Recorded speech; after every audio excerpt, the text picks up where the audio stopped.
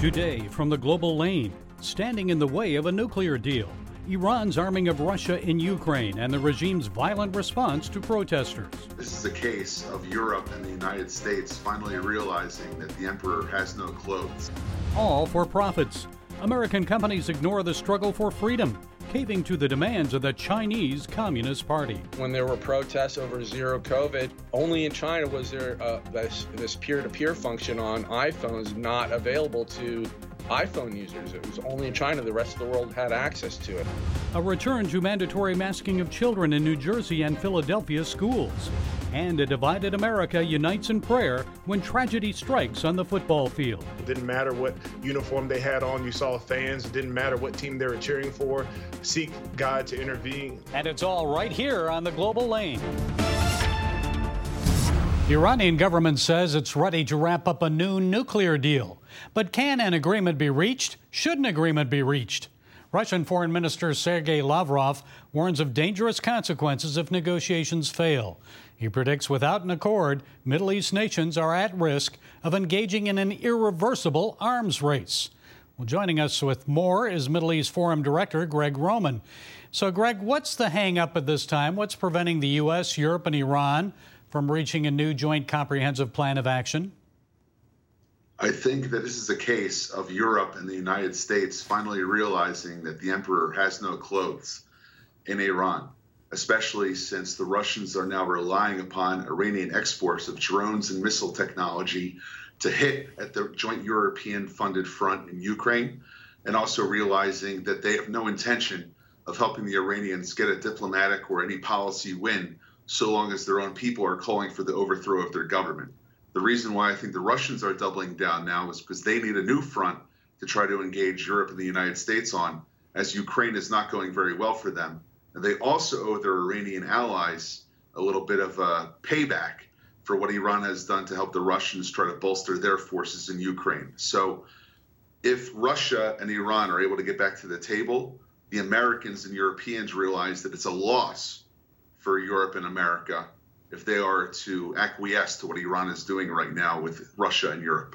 Yeah, this seems like a new equation here, because I remember George Bush used to refer to it as the axis of evil, including Iran, North Korea, and so forth. Now you've got Russia in there with Iran.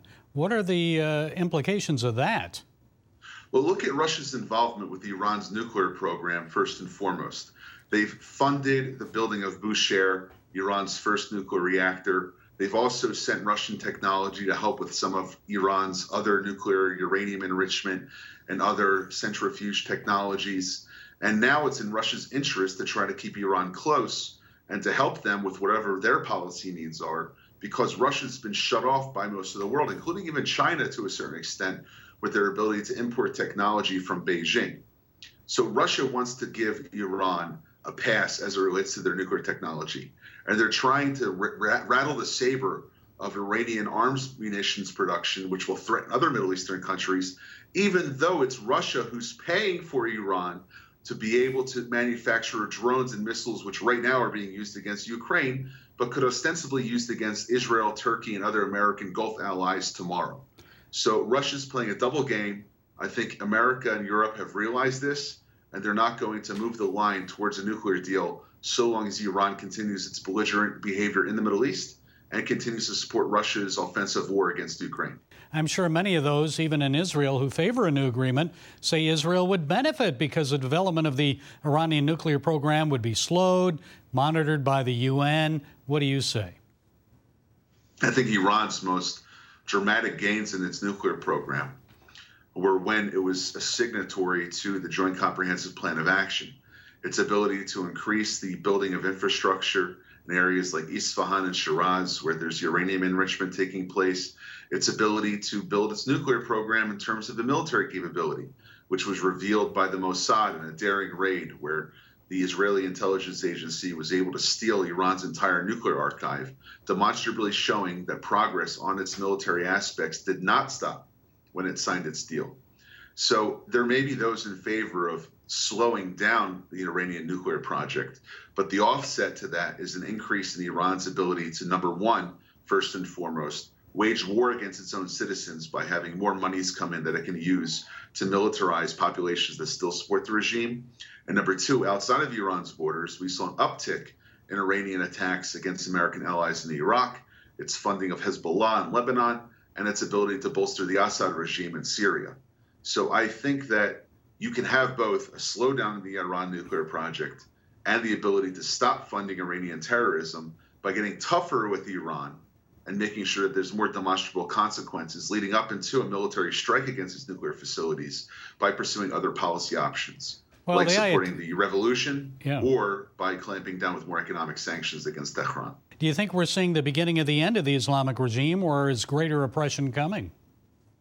I think you have the nucleus of what could be the beginning of the end of the Islamic regime in Iran, but it will be for naught if the protesters are not able to coalesce around common leadership. The one missing ingredient right now in these 90 to 120 days of protest, depending on where you have your starting point, is that there is no true leadership which is exhibited, them standing up to be the face of this revolution.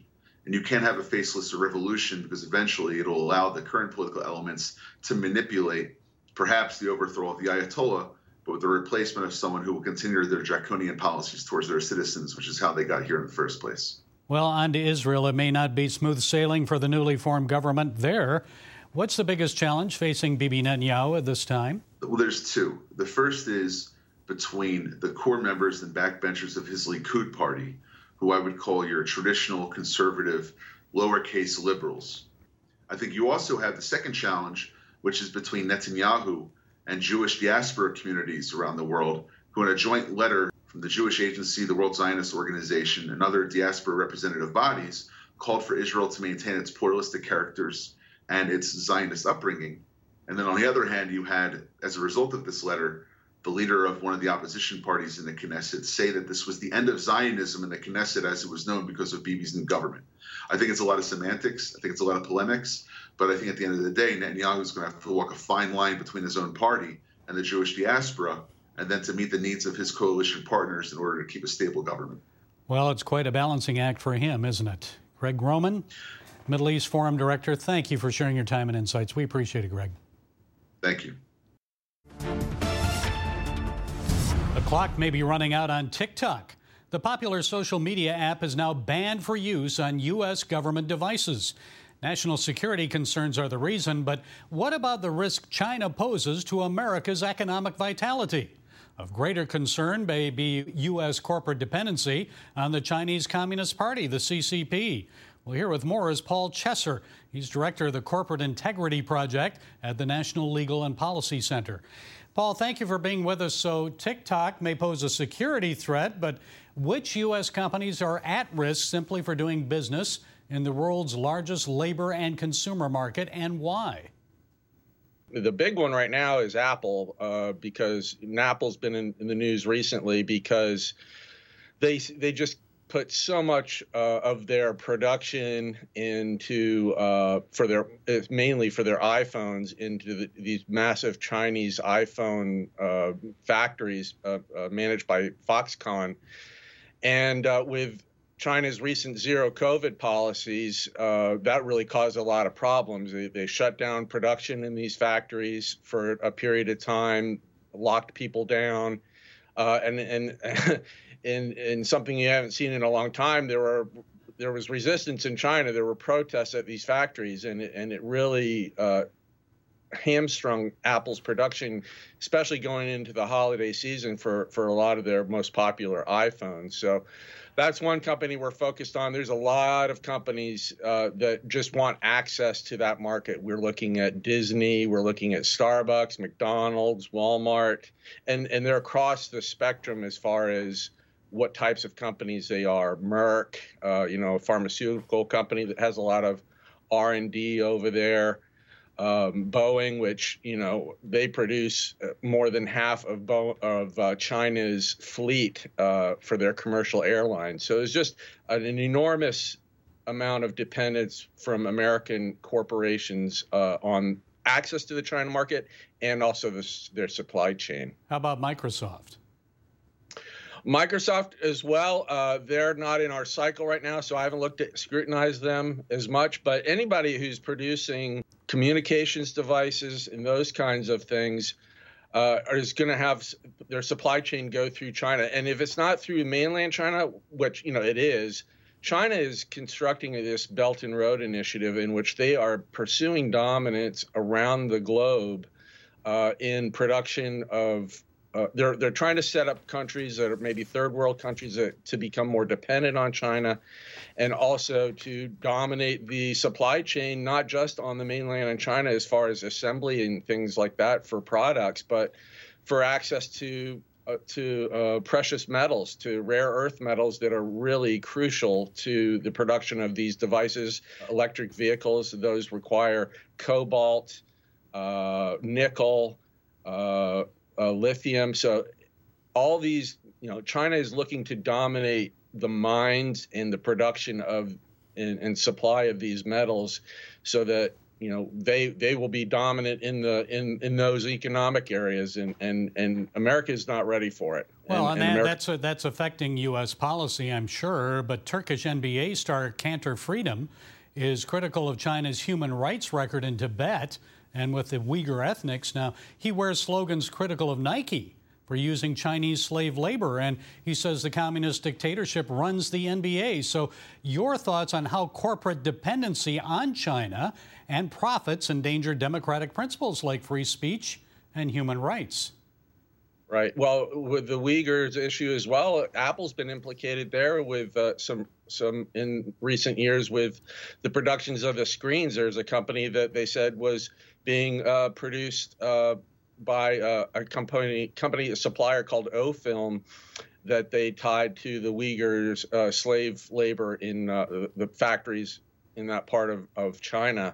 Our American corporations have to start thinking much differently than they did. And, Tim Cook, the CEO of Apple, has been warned about this for years, and he was just so laser focused on producing their products in China that he was just he pandered to the Chinese government. He implicated their censorship practices. When they said remove apps from your app store, he did it. And most recently, when there were protests over zero COVID, he removed. Only in China was there this peer-to-peer function on iPhones not available to iPhone users. It was only in China. The rest of the world had access to it, and that was because of the communist government. So Tim Cook is learning now the hard way. He ignored warnings in recent years over being overly dependent on China. Now, because of what happened with this iPhone production over the holiday season, he's scrambling to diversify the supply chain into India and Vietnam and other places. Yeah, when your profits go down, then you look elsewhere, right? We'll see what the new Congress does. Paul Chesser of the National Legal and Policy Center, thank you for sharing your insights. We appreciate it. Thanks. Good to be with you. Last September, President Biden told us the COVID pandemic was over. So many Americans probably did not expect school districts to return to imposing mask mandates on students. It's happening right now in New Jersey in the Patterson and Camden school districts. About 32,000 students are affected there, and students in Philadelphia are required to wear masks until mid-January. School officials say they're reimposing the ban because of a sudden surge of post-holiday COVID and flu cases. Well, here to set us straight on this from Houston is Dr. Stella Emanuel. Dr. Emanuel is a Cameroonian-American pediatrician who treated COVID patients with hydroxychloroquine in the early days of the COVID pandemic. And she's author of the book, Let America Live, Exposing the Hidden Agenda Behind the 2020 Pandemic. And she's founder of Firepower Ministries. Dr. Stella, it's a pleasure to have you with us. So what do you think of this return to mandatory masking in Philly and New Jersey? Masks don't work. The size of COVID cannot be filtered by the mask that we wear. Using a mask to filter COVID is like using a chain link fence to filter a mosquito. I think they just want people to get back to being afraid. I've said from day one that COVID is completely treatable and COVID is completely preventable. hydroxychloroquine and ivermectin still works. We've treated over 100 and something thousand patients, and I don't think there should be any reason for people to be scared. Right now, they are talking about tripledemic, where they're talking about COVID, flu, and RSV. RSV and flu have always been around, and COVID right now has added to it. I will advise everybody, build your immunity, vitamin C, D, zinc, and quercetin. Quercetin is a weak iron 4. It opens zinc channels. It allows zinc to go into the cells and kill the virus. You can actually find a study about zinc and viruses on the NIH website. You were banned from Twitter in July of 2020 because of your outspoken advocacy for treating COVID-19 with hydroxychloroquine. The FDA and JAMA still insist that hydroxychloroquine is not a successful cure for COVID. They say clinical trials show it's ineffective, but your thoughts on that? You found otherwise. We have over 300 studies worldwide that shows that hydroxychloroquine and ivermectin works. The reason why they keep saying that, they always have some article that they're going to get somebody and pay them very well to do a study that said it don't work. That's not true. Even on the NIH website itself, there are studies that show that hydroxychloroquine and ivermectin works against coronaviruses. Has Elon Musk restored you to Twitter? No. I don't know why. Why not? I don't know. I guess I've appealed and he hasn't, so I don't know why. So maybe, I don't know. Well, after all the revelations on COVID and Fauci and so forth on Twitter, I thought he may have restored you. So we're waiting for that. So your book is Let America Live, Exposing the Hidden Agenda Behind the 2020 Pandemic. Okay. Yes. In your opinion, briefly, what is the hidden agenda? Actually, the whole COVID pandemic was a Trojan horse for the vaccine. And the vaccine is a Trojan horse for transhumanism and Human 2.0. I think we're in the book of Revelation, in Revelation 13. We're about to hit Revelation 13, I would say, where there's a lot of terror happening on the earth. And the whole thing is about controlling humanity. So the hidden agenda in this whole thing is about human control, transhumanism, population control. So it's out there, but people just have to go look. Just go on the World Economic Forum YouTube channel or their website, and you will see a lot of this stuff. So as a Christian minister, how have you seen God at work in the COVID pandemic, and how should Christians respond as we move forward? The church we need to ask for the Lord to give us strength, spiritual strength for such a time as this. We need to ask for the anointing so that we can be able to go out and do the work of the evangelist, because it's the anointing that will take the veil off and let people see the light of the gospel. And we should not be afraid to preach and tell people about Jesus. Even if they don't listen to it right now, we're going to be sowing a seed. Most of all, be spiritually ready. We can no longer be living one foot in the world and one foot with the Lord. Make sure that your life is right with Jesus. Make sure you shine the light.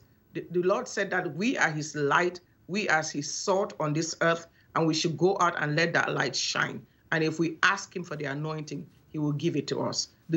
Jesus is coming soon. The Bible says when we see all this craziness happen, we should rejoice our redemption draws nigh. So do not be afraid. Do not be afraid. Stand, be bold, be courageous. The Lord Jesus is with us. Amen. And throughout the Bible, fear not, fear not. Okay, from Houston, Texas, Dr. Stella Emanuel, thank you for sharing your perspective. We appreciate it. Thank you. God bless you. Congressional chaos. That's how the American media this week described the historic disagreement in the Republican Party over the selection of the next Speaker of the House. Folks, this is another example of how polarized our society has become. Liberals and conservatives, even moderates in both parties, seem unable to agree on much of anything other than spending more of your hard-earned tax dollars. What will it take to unify the country? How about an act of God and people joining together in prayer? Just like those NFL players from opposing teams, the Buffalo Bills and Cincinnati Bengals. They united in prayer after 24-year-old Bills safety Damar Hamlin collapsed after taking a hit in the Monday night game.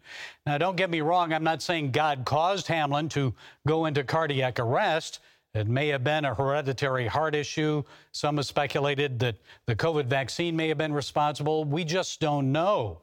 But what we do know is that God has used it for his purposes. The whole world witnessed the power of prayer as a medical team brought Hamlin back to life after his heart had stopped. Here's former NFL player Benjamin Watson discussing the importance of prayer during hardship and tragedy.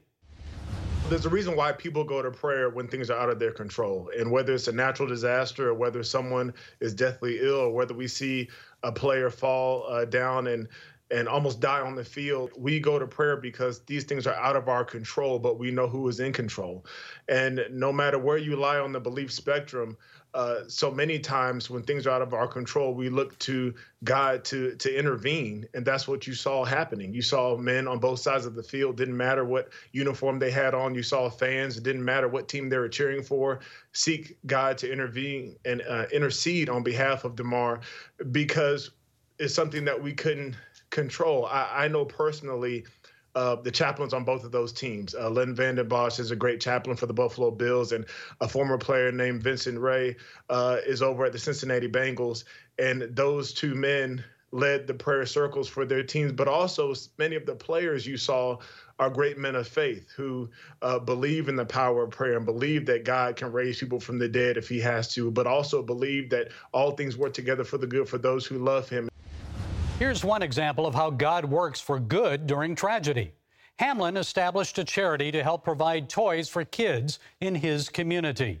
He set a goal of $2,500 for the Chasing M's Foundation effort. So far, after his on-field collapse, more than $6 million has been raised. Isn't that amazing? That amount will buy a lot of toys for needy kids. Our prayers are with Hamlin, who at the time of this broadcast remained in critical condition in a medically induced coma at UC Medical Center. And let's pray for Hamlin's family and others around the country who suffer from sudden cardiac arrest. Few of us may be at risk of enduring a hard hit on a football field, but there are steps we can take to protect the health of our hearts, not only physically, but spiritually as well. Hamlin, who attended Pittsburgh Central Catholic High School, said this while playing college football at the University of Pittsburgh: "My faith is in God. So whatever he has planned for me, that'll be it." Let's all pray that Damar Hamlin awakens from that coma and returns to the football field. But let's also pray that God's will be done in Hamlin's life and our own. Well, that's it today from the Global Lane. Be sure to follow us on the CBN News and NRB channels, social media, and our broadcast affiliates. And until next time, be blessed.